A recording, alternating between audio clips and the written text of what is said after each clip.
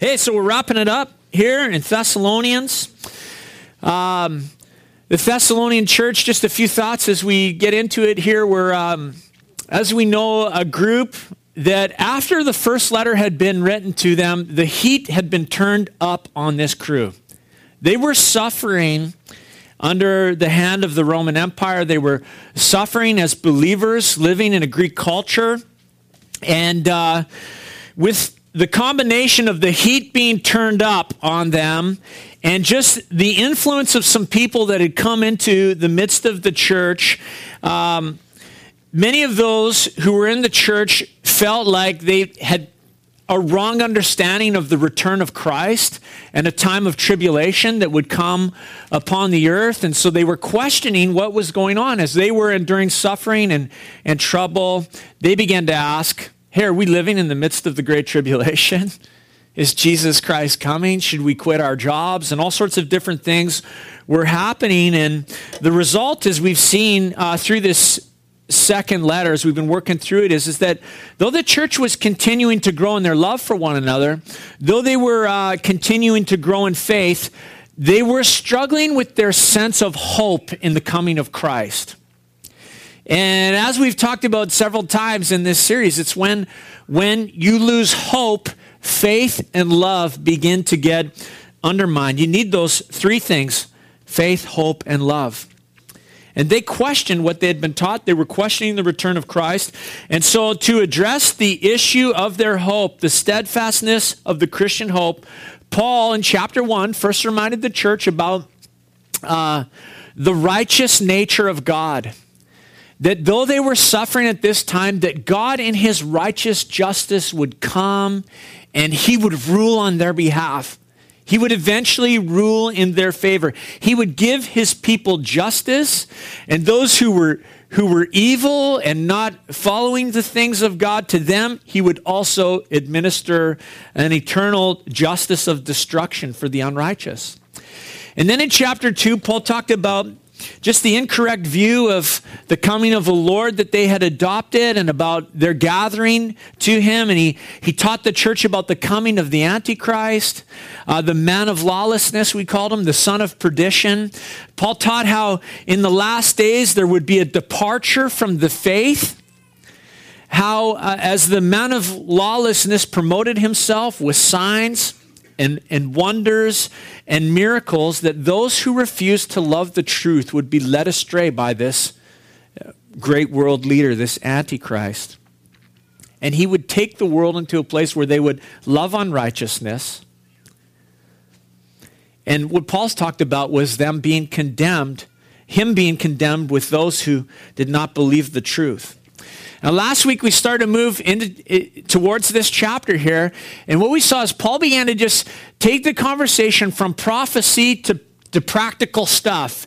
He started to say, look, this prophecy is good stuff. We got to know it. We got to understand it, but it never stops there. We're not about speculation. We're not about setting calendars and dates and things like that.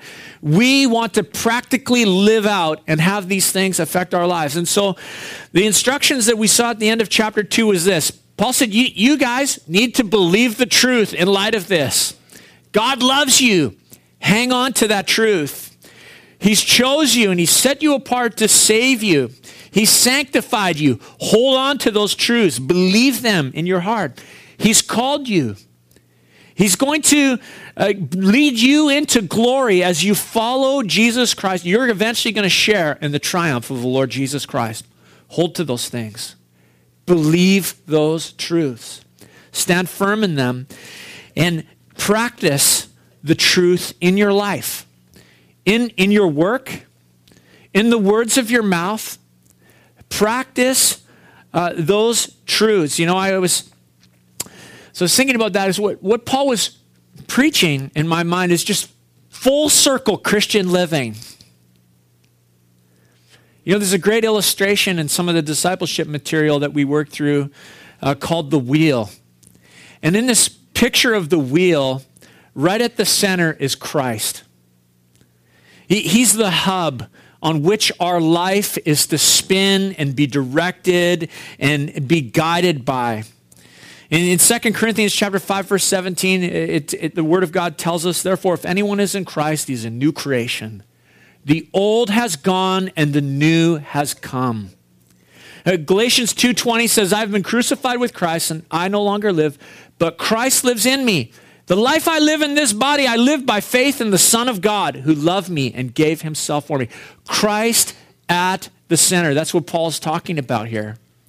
Full circle Christian living. And when Christ is at the center, the result is that there needs to be a conformity to the nature of God. There needs to be a conformity to his person and his character, and a growing obedience and holiness in the lives of God's people as we follow after the Lord Jesus Christ. Jesus said, whoever has my commands, we're going to be talking about the commands of Jesus this morning. Jesus said to his disciples, whoever has my commands and obeys them, he is the one who loves me. And he who loves me will be loved by my Father, and I too will show myself to him. I too will love him and show myself to him. And so Paul, as he moves further into the conversation of practical, from prophecy to practical, he's going to just take us on this little bit of a journey of obedience. When Christ is at the center of your life, how does it affect the Christian life in motion? How does it affect your living, your work, your words, your deeds, your everything? It touches it. And so let's check it out. Verse 1, he says this. Finally, brothers, pray for us that the word of the Lord may speed ahead and be honored, as happened among you, and that we may be delivered from wicked and evil men, for not all have faith, but the Lord is faithful. He will establish you and guard you against the evil one. So first thing, as he is sharing some of these practical things, Paul says this, guys, please pray for us. Don't pray. He doesn't, what I like about Paul here, he doesn't, pray for the church program. Don't pray for the project that we're working on. What does he say? He says, pray for the ministry of the word of God. Pray for the preaching of the word to happen in our lives. There's a story told of Charles Spurgeon, one of the great preachers of the 19th century, that, his church was thousands of people in London, the Metropolitan Tabernacle, and not only was it a hub in London, but people would come from all over the place to hear Spurgeon preach.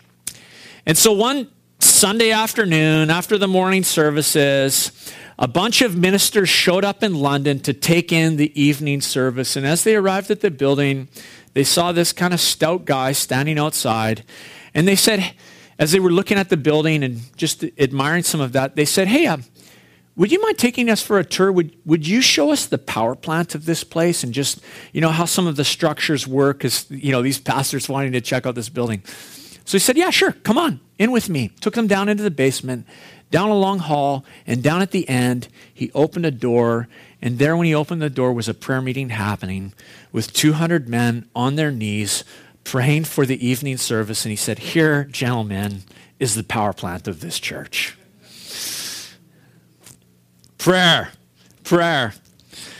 The funny part of the story is that the guy that they thought was the janitor was actually the pastor. It was Spurgeon himself. Look, he knew where power lay in the ministry. He knew where power lay in the teaching of the Word of God and in the work that God was doing in the midst of their church. Prayer. And Paul coveted the prayers of God's people. Now, I would say this morning, Paul's long gone. He doesn't need your prayers, but I could use them, when you think of me, pray for the preaching of the Word of God in our church, that it would be powerful. When you think of our other churches, in this community and their pastors, pray for them that the Word of God would be taught with authority and with power and not just traditions of men, but by the power of the Spirit. Paul says, pray that the word would speed ahead. Pray that the word would be honored amongst God's people. When we talk about God's word, the word is alive. It's, Hebrews chapter 4, verse 12. The word of God is living and it is active and it is sharper than any two-edged sword, piercing to the division of soul and spirit, joints and marrow, and discerning the thoughts and the intentions of the heart. It's living. When you think of our church, pray that the word of God would move forward speedily. Pray that it would pierce our heart. Kind of neat to think of the word of God moving ahead speedily.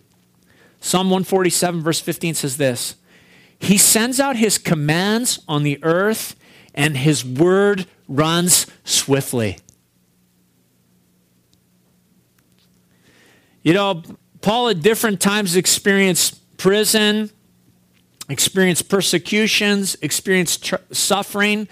But when he was speaking to his young prodigy, his son in the faith, Timothy, he said, look, I'm suffering. When he was in Rome at the end of Nero's life in his last letter, he says, I'm suffering. I'm bound with chains, but the word of God is not. The word of God is not bound. And when we think about the church and the ministry of the church, it just seems like in the culture in which we live and some of the dynamics and things that have been happening in North America, in the church in the last, number of decades, it's like too much of the work of the ministry is sought to be accomplished through programs or through, human plans or through human promotions. And there's been a departure from the Word of God in many ways.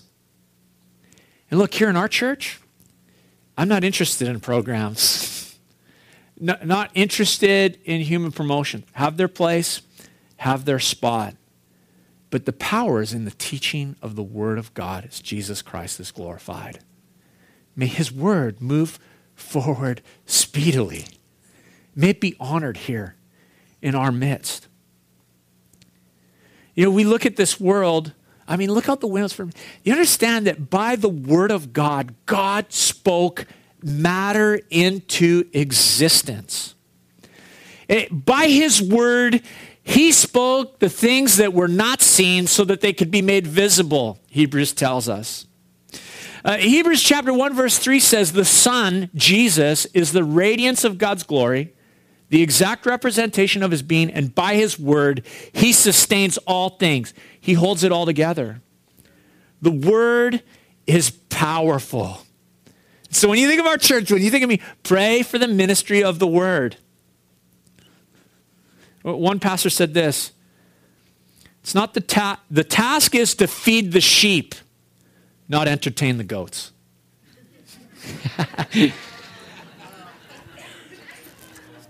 I like that. Feed the sheep. Paul also said, pray that we would be delivered from wicked men. You know that not all men have faith. There's wolves. There's wolves who dress themselves in sheep's clothing. There are those who love darkness, and they don't want to come into the light lest their deeds be exposed. Not all men have faith. There's always opposition to the word and the work of God. I've been, just with some of my connections on Facebook, amongst Calvary Chapel, there's a pastor named Saeed. Has anybody seen the Free Saeed campaign that's online going on right now? Saeed, a pastor out of Boise, Idaho, American, Iranian, went back to Iran to do a little bit of work, arrested. He's been in prison for 3 years, and it's going really, really bad for Saeed. His wife and children are at home in Boise, Idaho. And he just went in to do some work. It was actually not specific church work, but they arrested him. And, I was just thinking, he needs prayer, that he would be delivered from wicked men. Paul needed prayer. Church leaders need prayer for that. But the beauty is this. Paul said this, the Lord's faithful. Not all men have faith, but the Lord is faithful. We need to be reminded that, we don't face opposition in our own strength.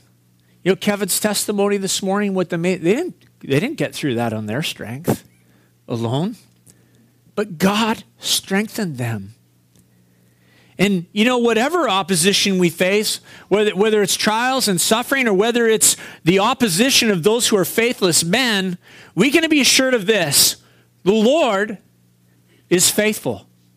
The Lord is faithful, and he will be faithful to his people. Paul says this, he will establish you and he will guard you against the evil one.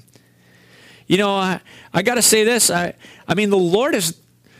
I've let the Lord down so many times. If I was just to go through, if any of us go through our lives and we think about the ways in which, we might sense that we've let the Lord down. It's countless. But, God has never let me down. I've never been let down by the forgiveness of the Lord Jesus Christ. The blood of Jesus has never failed me. The word of God has never let me down. God will not let you down. He will establish you and he will guard you. And so to go to him in that place of prayer, so important. Paul says this in verse 4, and we have confidence in the Lord about you, that you are doing and will do the things that we command. As he's about to get into some of these commands, Paul's confidence in the church, his confidence in the perseverance of these believers in this Greek city, Thessalonica, who are undergoing persecution. Look, Paul wasn't blind to their flaws. He's going to talk about some of their flaws. That's the thing about the church. The church has flaws. It's made up of people, human beings. There's flaws. The church has needs. But as Paul was aware of those things and saw those things, he recognized that God would be faithful to himself and to the people that he had called after himself. The church, this congregation that we're about to read about here in a second, was not living consistent with the message they had received. But Paul was confident that they would do the things that he was about to command them. He says in verse 5, may the Lord direct your hearts to the love of God and to the steadfastness of Christ. I like that verse. May the Lord direct your hearts to the love of God and the steadfastness of Christ. What more does the human heart need for its sense of confidence and its sense of security than to know the love of God and to know that Jesus is steadfast, faithful, sure, that we are the beloved of God? I might ask you this, what's got you spiritually on the run this morning? What's got the peace of your heart on the run? What unsettled you? Who disturbed your peace? Know this, God loves you. Christ is steadfast. He will be faithful to his promises to you. Know this, the work of the cross is sure. The power of his blood to atone for your sin is sure. The love of God and the steadfastness of Christ, it's money in the bank, as my kids like to say. Money in the bank.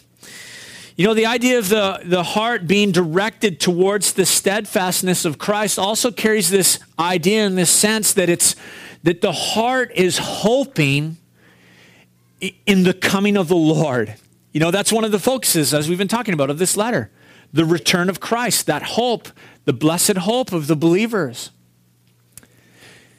May your heart know that Jesus is coming.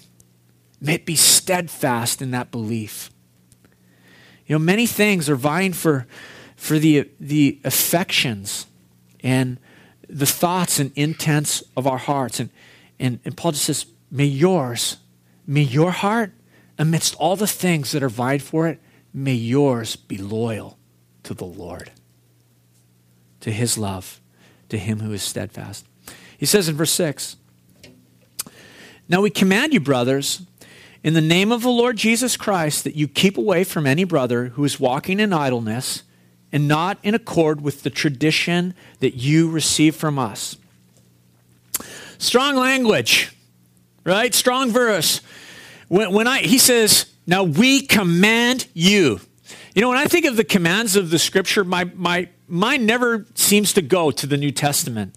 I automatically default to the Old Testament when I think of commands and these sorts of instructions. You know, I think of the 10 Commandments or different Old Testament laws. But Paul uses that powerful word right here, I command you. I direct you. A command, it carries the idea of a military instruction handed down from one superior officer to fellow soldiers. And the authority of Paul's command, look, is given in the name of the Lord Jesus Christ. That title, the Lord Jesus Christ, just obviously infers the lordship of Jesus, but it infers that Jesus Christ is God. You know, when we just think about that name, Christ is Greek translated into English. Jesus is actually Greek translated into English, Jesus Christ.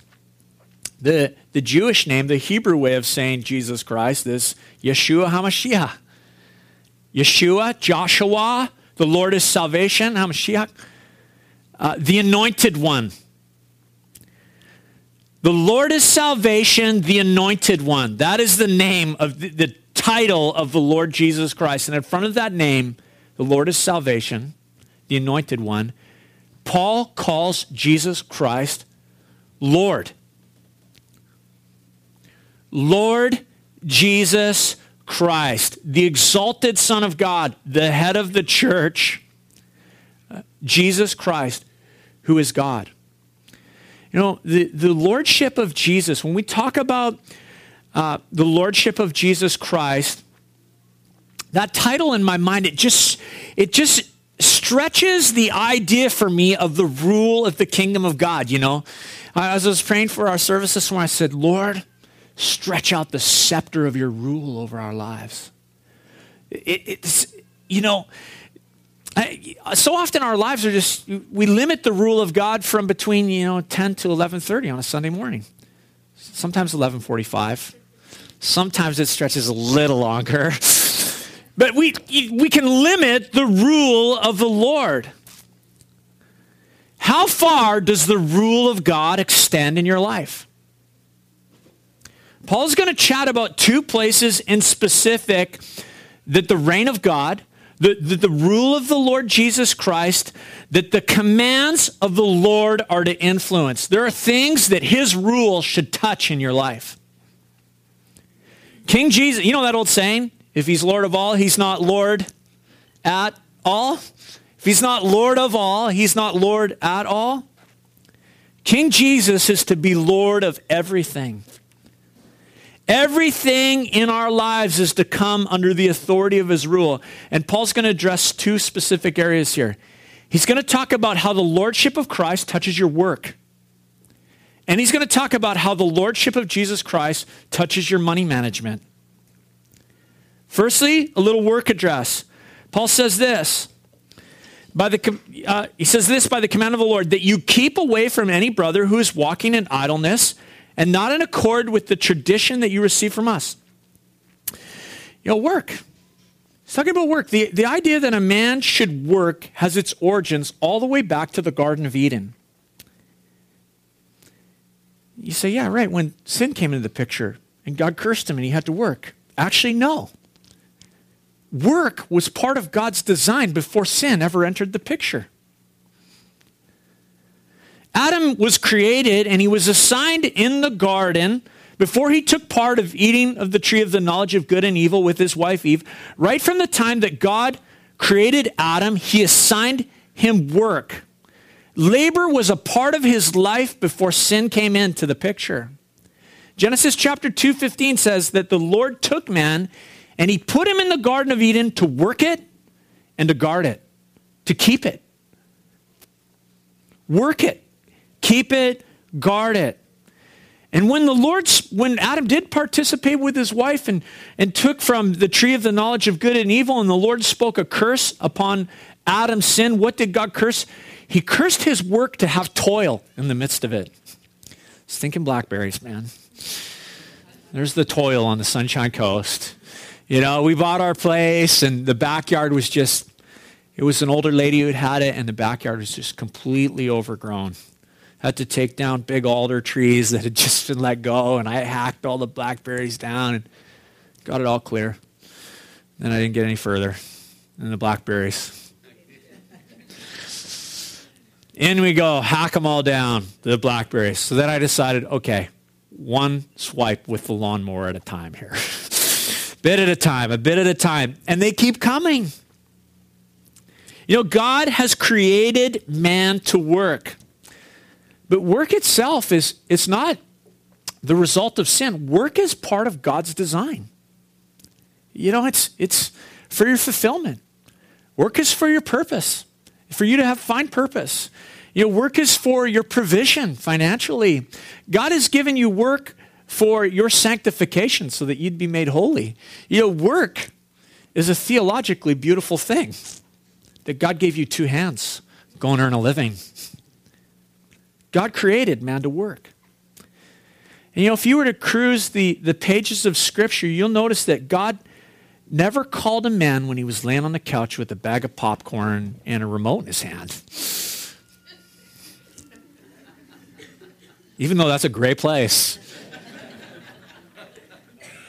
At the end of a long day of work. Moses was tending his father-in-law's sheep. God called him. Joshua was serving hard at the right hand of Moses as he was leading the people of Israel. God called him. Gideon, in a wine press, hiding, but he was working, threshing wheat.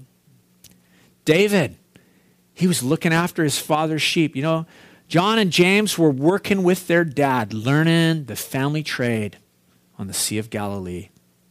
Peter and Andrew, them too, learning and earning a living on the water.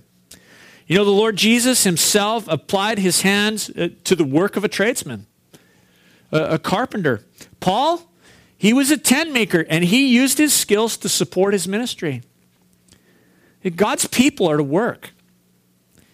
And, you know, some of the culture, I would say, you know, makes it its aim, you know, not to work. That would be just the ultimate thing in life, not to work. But, you know, that can have an influence on the people of God, on the church. We can adopt the same thinking. In Thessalonica, they were like, man, Jesus is coming. Let's all quit our jobs. Let's live off what everybody else is doing. Let's become welfare cases to the good people who are working in the midst of the church. And it was creating tension in the church. There was a burden. There was those that weren't doing their thing and those that were. And it was creating some issues. God's people are to work. Now, some people can't work. We know that.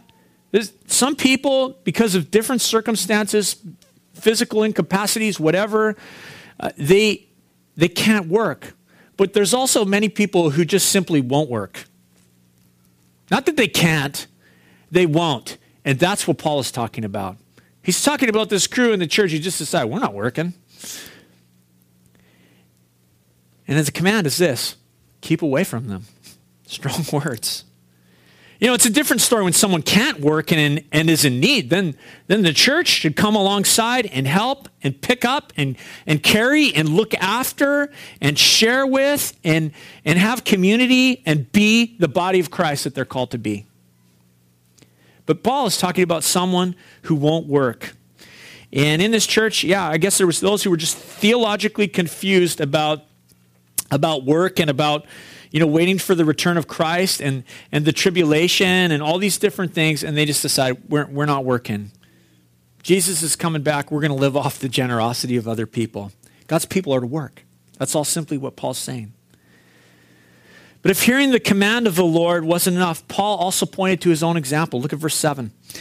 He said this: "For you yourselves know how you ought to imitate us, because we were not idle when we were with you. Nor did we eat anyone's bread without paying for it, but with toil and labor we worked night and day, that we might not be a burden to any of you. It was not because we do not have the right, but to give you in ourselves an example to imitate." You know, Paul the apostle came to Thessalonica. He planted that church. With the Lord as his guide, he went there. He did the work of the ministry right from the ground up. He laid the foundation of the church, and God blessed it. People got saved, and the thing took off. You know, often when you just observe what God does in churches, when you watch the founding pastor, the pastor who's planted a church, go in and do a work, and God blesses it, and it goes, and it takes off, what you find is, it's just interesting, and you'll know what I'm talking about in a second here, that pastor will have a very long leash with the people. Because, you know, he's established the work, and as the founder, he's earned the right. He's earned some space and some love and some grace from people. You know, people will look at that minister and they will recognize what the Lord has done through that man's ministry, and there is a natural respect that follows, and they'll give him some room to lead. They'll say, you're the pastor, you lead. And then often when that founding pastor moves on, the next guy comes in and he has a hard time because he doesn't have the same sense of respect from the body of Christ that that pastor earned because he planted the church. Look, in Thessalonica, Paul planted the church. You know, if there was ever a pastor to whom the church was financially responsible to see that he was taken care of and that he could earn a living from doing the work of the ministry, it was Paul. You know, before the Lord, the church had an obligation to him. And Paul had the right to expect financial support. But Paul said this, in your midst, I purposefully gave up that right so that I could be an example to you. Your young church, I gave up that right so that I could be an example to young believers. And it wasn't just in Thessalonica that Paul did that. It was often the pattern of his ministry. He did the same thing at Corinth and in different places where he went, where he could have demanded finances and he didn't. You know, I just find that so fascinating. Just think of our culture. Church, TV, the guys that are on TV, you know, it's just, we observe countless health and wealth TV preachers, don't we? You know, who use their ministry and their church to line their pockets, to buy their fancy cars, to have their various homes, and they maybe fleece God's people and, you know, satisfy the lust of their flesh and justify it. You know, it's been said that selfish leaders use the people to build up their support and are always claiming their rights. But a truly dedicated leader will use his rights to build up people, and he will lay aside his rights and privileges for the sake of others. Paul did this. He proved his leadership amongst God's people. He proved his leadership amongst God's people, and he said, I laid that down. I was kind of nervous about getting to this part of the text because I want to talk a little bit about the ministry that the Lord's given me. And I'm often quiet about it. I don't share it because I'm not looking to twist people's arms or be manipulative or anything like that. You know, I want to follow as God directs. 2.5 years ago, I had to go back to work. I'd been full-time at this church for a few years. And just the way it was, finances were tight, this, that, whatever. I said, oh, it's okay. For a few months, I'll go back, I'll cut down half time at the church, and I'll go, God is, you know, I could do different things. I could fleece the flock. I could come down hard on them. I could do this. But God give me a way for provision. They're called two hands. It's summer. We'll take a break. I'll go earn some money. And so we did. We did it for, you know, I think it was 4 or 5 months. I cut myself down to half time. Since that time, it's just stayed that way. It's just tight. That's all. It's just tight. You run a tight house. Church runs a tight house. It's just how it is. It's not a big deal. I'm just reporting, okay? I'm not trying to say anything here. I want to report. Is that cool? Because often I just keep quiet about it, and I think you guys wonder, and I want you to know. And so 3/4 time at the church, 1/4 time out earning a living with these hands. And I thank the Lord. It's been a great experience. He provides. He meets my needs. I don't want you to think I'm going without. I'm not. God looks after me. He blesses me. He takes care of me. Not worried. Do you think sometimes it weighs on your heart or this or that, or you wish things might be? Of course. But you know what? God has a plan, just like we heard about Daniel. He works all things together for the good of those who love him and called according to his purpose. My dear friend back there that I work with, George, got saved. Different things are going on. God is at work. I trust him in the midst of that. And I enjoy, just the pleasure of serving this church. And again, I'm not telling you because I'm going without. I'm just willing to rely on these hands to earn a living. That's all. And for me, this is God's provision. And as I think about our church, I hope that my life will be an example to those who would aspire to follow the Lord in ministry. I worked in churches in the past where I watched the senior pastor work. He went out, and part of his thing was he had to earn a living. It was just how it was. And I saw him quietly do it and apply his hands to a trade, and he never complained, and I want to say something else. He just didn't complain. He went about the work of the ministry. And I don't want your pity. I'm just fine. I don't need your money. I'm just fine. We're broken, all of us, broken, lowly people who Jesus pulled from the muck, from sin and from mire, far from arriving.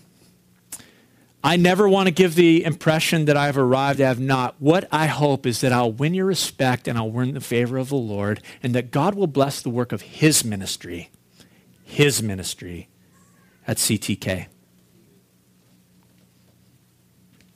And what I hope is that you'd gain a heart to serve. And I so appreciate what God's been doing in our church lately. I've just been watching different people step up and pull the weight. And I forgot to announce it again, Melanie. So now's a perfect chance. But one of the spots where we got a hole is just in cleaning the church. Jamie took care of that for years for us. A vacuum was created when Jamie and Angela moved to the city. And so we're looking to establish teams. Melanie Simpson is organizing and coordinating that. If you would serve once a month to pick up weight around here and put your hand to the plow with us in cleaning the church, it's a small thing, but it'd be very helpful. You can talk to Melanie. Amen? See, I told you, the kingdom of God, the rule of Jesus will touch your work. This will touch your finances.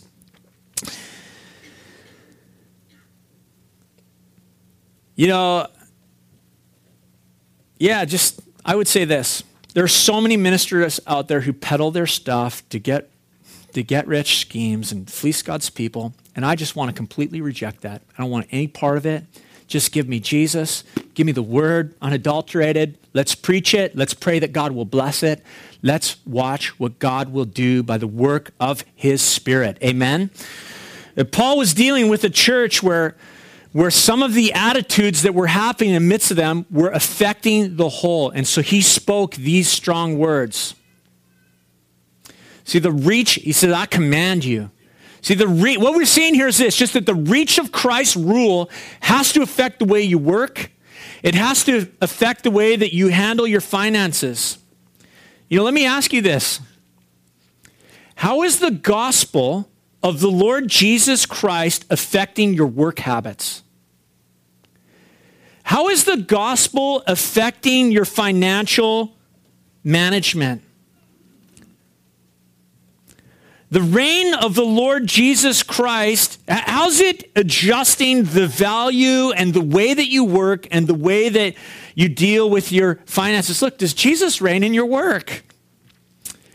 When nobody's looking and you can cheat and you can get around the deal, does the Spirit say, honor Jesus in the midst of this? Do it because you love Jesus Christ. Not because anyone sees. Look, that's the work of the kingdom in your life right there. When nobody sees, nobody knows, you can skimp, you can cheat, but to honor the Lord, you do what's right.